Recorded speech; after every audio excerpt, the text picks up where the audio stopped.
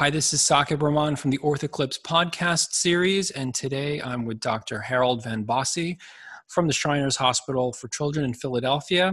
He is an associate professor of clinical orthopedic surgery at Temple Medical School and Jefferson Medical School, and today we're going to be talking about arthrogryposis, principles of management. Thanks, Dr. Van Bossy, for coming on the show. Saqib, it is a pleasure to be here. Great. So let's get into it. I like to ask, how did you get interested in the field? Were there any cases that kind of struck you as a resident, or was it in fellowship, or was it in practice? And what drew you to focus your practice in this field? So my story is one of those wonderful convoluted ones where you think you know what you're going to do when you get into practice. I'm one of these guys who really thought I had my whole life course plotted out and ended up in orthopedics by accident. And then I knew what I wanted to do in pediatric orthopedics. And I spent my first 3 years at one hospital. And when I got lured away to another one, which was a bigger hospital, bigger pediatric orthopedic section, they wanted all of us to choose a specialty within pediatric orthopedics. So I just done 3 years. I knew the world, and I said, I'm going to do cerebral palsy. Well, we got somebody doing that. Nah. Osteogenesis imperfecta. Nope, somebody's doing that. Spina bifida, spinal muscular atrophy, whatever I chose, somebody was already doing. And it looked like there was going to be nothing open for me to do. So about 6 months later, my boss actually came to me and said, hey, what about arthrogryposis? I'm like, well, yeah, okay. I've seen a kid or two of that. I can do that. And so what I like to say is I spent a whole weekend reading up everything there was on the orthopedic management of arthrogryposis. And then we had a monthly clinic. What was lucky was it jives with a few of the things I like to do. I really enjoy working with external fixators. And I realized early on that kids with arthrogryposis, with these really bad knee flexion contractures, you could straighten them out with external fixators. Dror Paley had written about that. There were a few other articles on there. So that really fit in with what I like to do. This was also right at the end of the 1990s, and Ignacio Ponseti was just really starting to hit his stride. People really started to pay attention. He had just published his book, and I was very excited about doing club feet. Well, most kids with arthrogryposis have club feet. And even though Ponseti didn't really think that was an applicable method for their feet, we started doing it and started having successes, and it just kind of took off in that way. But I also thought it was just going to be the side thing, the thing I was going to do once a month in my specialty clinic. But over time, it started to pick up some steam. And I think what happened is that the word of mouth got out, that people started saying, well, here's a guy who doesn't turn around and right away say, oh, your child will never walk, there's nothing we can do for him. That he instead was saying, hey, let's give it a try, let's see what happens. My favorite motto over the years has come to be that I am rarely disappointed about what these kids can do, but more surprised by what they can do, that they show off to me what they're able to do. And that's kind of been the start of it. And when I came to the Shrine now almost 12 years ago, the Shriners Hospital in Philadelphia was just a great place to be. And it just opened up the whole country to referrals. And that's where it took off from being an interest to being about 80% or so of my practice. Yeah, it's amazing, plan for these things sometimes, and then they just kind of develop organically or otherwise. So very interesting. So maybe you can explain the basics about arthrogryposis, I would say at an orthopedic resident level, maybe like a graduating orthopedic resident. Like what are the main principles about the disease that they should know? Well, it's really interesting because it's not a single condition. So I always like to say, it's like, having a cold. You know that when you have a cold, you got a runny nose and you've got a sore throat and maybe a cough and sneeze and that kind of stuff, but you don't know what causes it. Don't know if it's a bacteria or if it's a virus or, who knows what, allergies. But the same thing with arthrogryposis. It turns out that there's now about 400 different things that cause a child to be born with what we call arthrogryposis. And really what that means is there's a child who has contractures of two or more body parts. So if you got a kid who's born with bilateral club feet, or let's say bilateral dislocated hips, that's not arthrogryposis. But if they have one club foot and one dislocated hip, that then by definition means that they have arthrogryposis. Most of the conditions are genetic. When you break down the 400 different things we're talking about. But if you actually look at the most common cause of it, the thing that we think of classic arthrogryposis, it's actually a non-genetic. We haven't been able to find a genetic underlying issue. But what all these conditions have in common is that the kiddos weren't moving much during pregnancy. So they get through the embryologic period probably pretty well. The first 2 months of pregnancy go well. And then after that, things don't happen. So if you take an individual joint, you and I have normal joints because we were moving them during pregnancy. And my favorite way to explain it to parents is, have them look at the back of their hands and see all those little wrinkles you got going across your knuckles. Well, that's because as a fetus, you were flexing and extending your fingers. By doing that, you're stretching the skin, and that's why it wrinkles when you extend. But by the same token, you're also making the tendons slide through their sheaths, and you're getting the ligaments at their appropriate tension, and you're getting the joint surfaces to conform to each other. So if you don't move those joints, then all those things don't happen down to the level of the skin, that you can actually have these fingers that have absolutely no wrinkles across their knuckles. And so that's how you get different forms of arthrogryposis. Now, where the issue happens is why isn't the joint moving? That can be anywhere. That can be a primary brain issue. It can be a problem of the upper motor neuron going from the brain down to the spinal cord, or the peripheral motor neuron going from the spinal cord down to the muscle, or the junction across the muscle itself, or certain conditions, the soft tissue. So the pterygium conditions, such as Escobar syndrome, where these kids have winging across their joints. The word pterygium actually has the same kind of root as pterodactyl, so they look like big wings. That is a primary soft tissue issue, and that's what's restricting those joints from moving. Now, the funny thing about Escobar, it actually is a problem with the acetylcholine receptor. So it's very similar to myasthenia gravis that you see in adults, but it happens intrauterally. So it's a fascinating spectrum of conditions that lead to these kids, but it also explains the very diverse appearance of these different kids. All right. I think hopefully it will also maybe clarify some misconceptions about arthrogryposis by, you explaining it that way. What are some of the important principles that you've found help to successfully manage these patients, whatever those treatment principles might be? Yeah, that's interesting because the principles, every time I think I've come up with some principles, and there's a set of events that changes all that. So it used to be that you had to jump on these kids right away. As soon as they're born, start working on them. But then my practice, or actually I should say the community, the arthrogryposis community, in some ways changed, where a lot of people were adopting kids from overseas that had arthrogryposis, and they would get to us when they're in their older childhood or even sometimes in their teenage years, and you'd still have a fair amount of success treating them.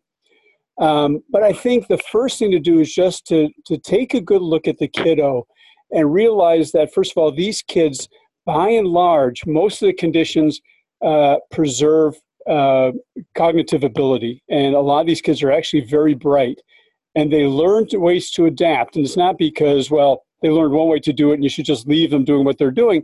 It means that if you then say, hey, I can try to change something, make that joint more functional, put that limb in a better functional space, they're going to learn how to work with that also. So like I said, I've had teenagers that have come here that were non-ambulatory, but you start working on them and getting their joints in a better position, and you can get them up walking. So for me, what it usually works out as is I'll start off with their foot deformities first. Do serial casting of the feet, because they generally stretch up pretty well with that. It could take a much longer amount of time than it does for a regular idiopathic club foot, but you just need to have patience. And at the end of it, you go to the operating room. We do a tenotomy of the Achilles tendon, a percutaneous tenotomy. So just kind of stab a scalpel deep to the Achilles tendon, turn it posteriorly, and transect the Achilles tendon. And that allows you to bring the foot usually up to a plantar grade position. And so that's pretty much as early as we get to meet the kiddo. If they have hip contractures or dislocated hip, I look to get to that someplace between 1 and 2 years of age.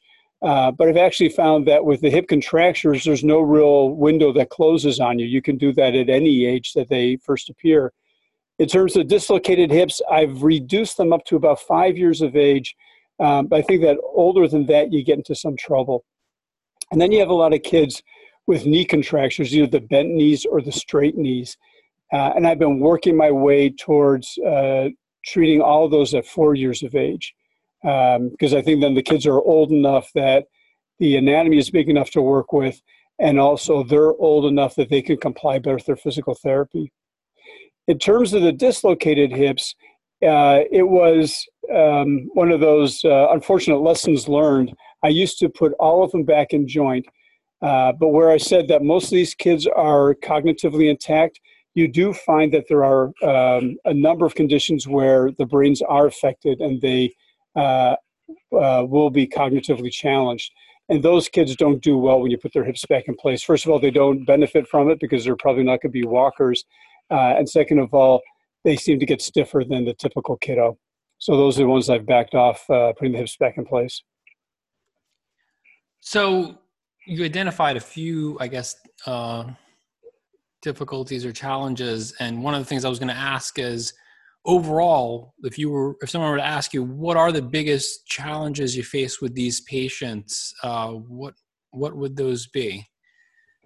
So for me, the problems that I'm starting to understand better, and a year ago I would have said the problems I just don't understand, are the kiddos whose hips don't flex up and the kiddos whose knees don't bend. The ones that don't bend, we have procedures for addressing those. We could do Jade quadriceps plasty, or we can do different kinds of tendon lengthenings. But what is the right age to do that? And I wasn't sure on that. I kept on waiting until the kids were older, because if they had knee extension contractures, they generally got to walk pretty well. But then they get to about 8 to 10 years of age, and then sitting in a car is tough, or sitting in an airplane is tough.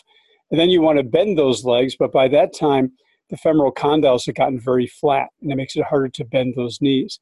So I've been struggling with that and going more and more early with that. And I have a number of international colleagues who have kind of been showing me the way on that.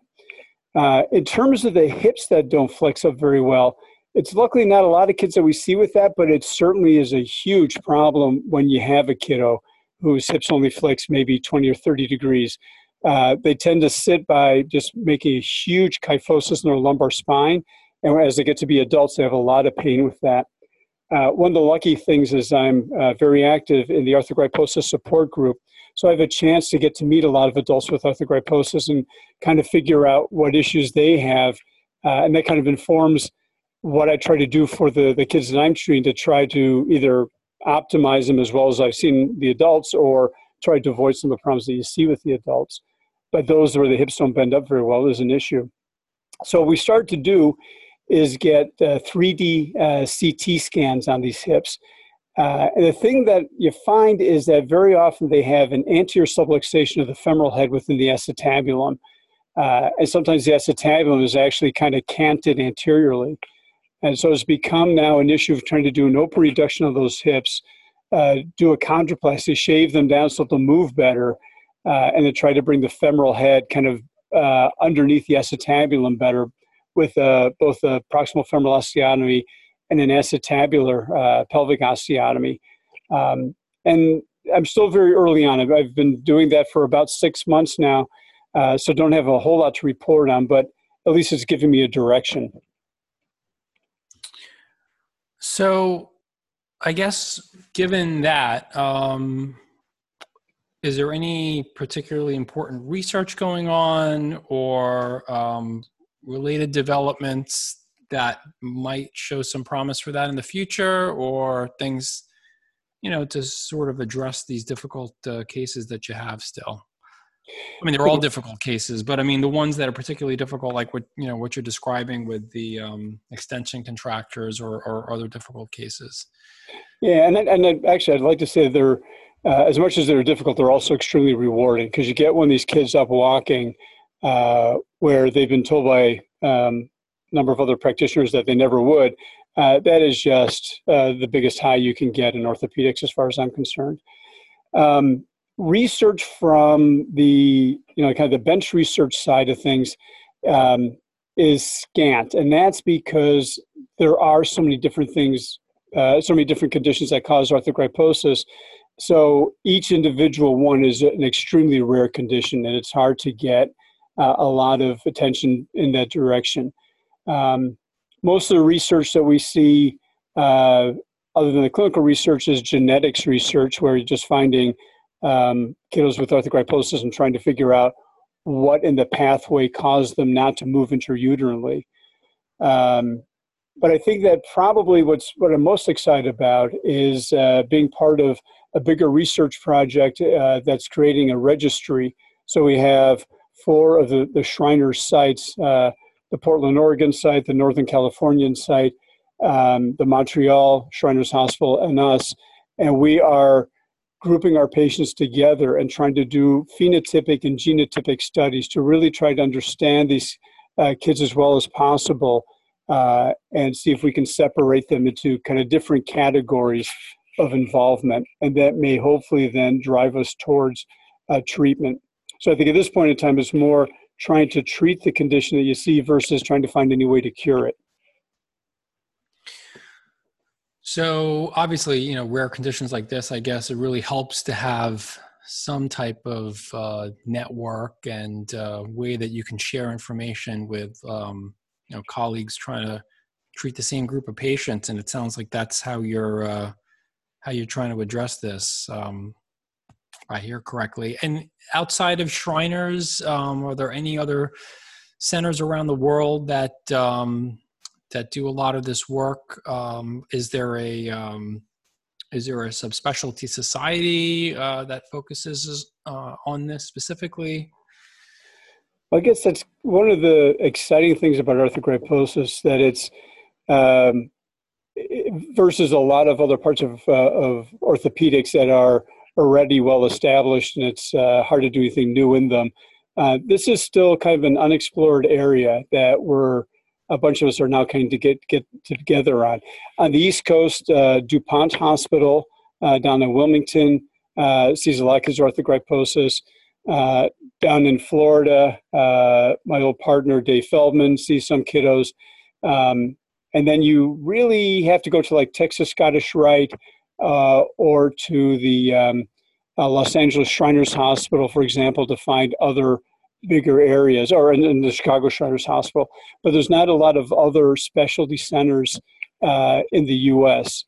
And in Europe, same kind of thing. There's a smattering of them around. But what's happened is that those of us who treat these kids are starting to get together. We've now had 3 international conferences on arthrogryposis. The last one was about 1.5 years ago here in Philadelphia. The next one will be next year in Montreal. And that's bringing us together, starting to create some collaboration. Like I said, we have this registry project going on. There's another registry project on adults with arthrogryposis. So I think you're going to see an explosion of knowledge that's happening over the next 5 or 10 years. And that's hopefully going to change the landscape a lot for how we treat these kids. Part of our issue is just getting the word out to our colleagues, because people have been so used to treating kids with arthrogryposis a certain way, and that way has usually been rather nihilistic. So it's nice to get the word out that you can really do a lot more with these kids. And I think that just makes it more rewarding for everybody. I can tell that you enjoy what you do and having an opportunity to help these children. So I think we'll wrap it up there. I've been speaking with Dr. Harold Van Bossy from the Shriners Hospital for Children in Philadelphia. We've been talking about arthrogryposis, principles of management, and it was a great discussion. I want to really thank you for coming on the show. It's really been a pleasure. Thank you, Saqib. Thanks.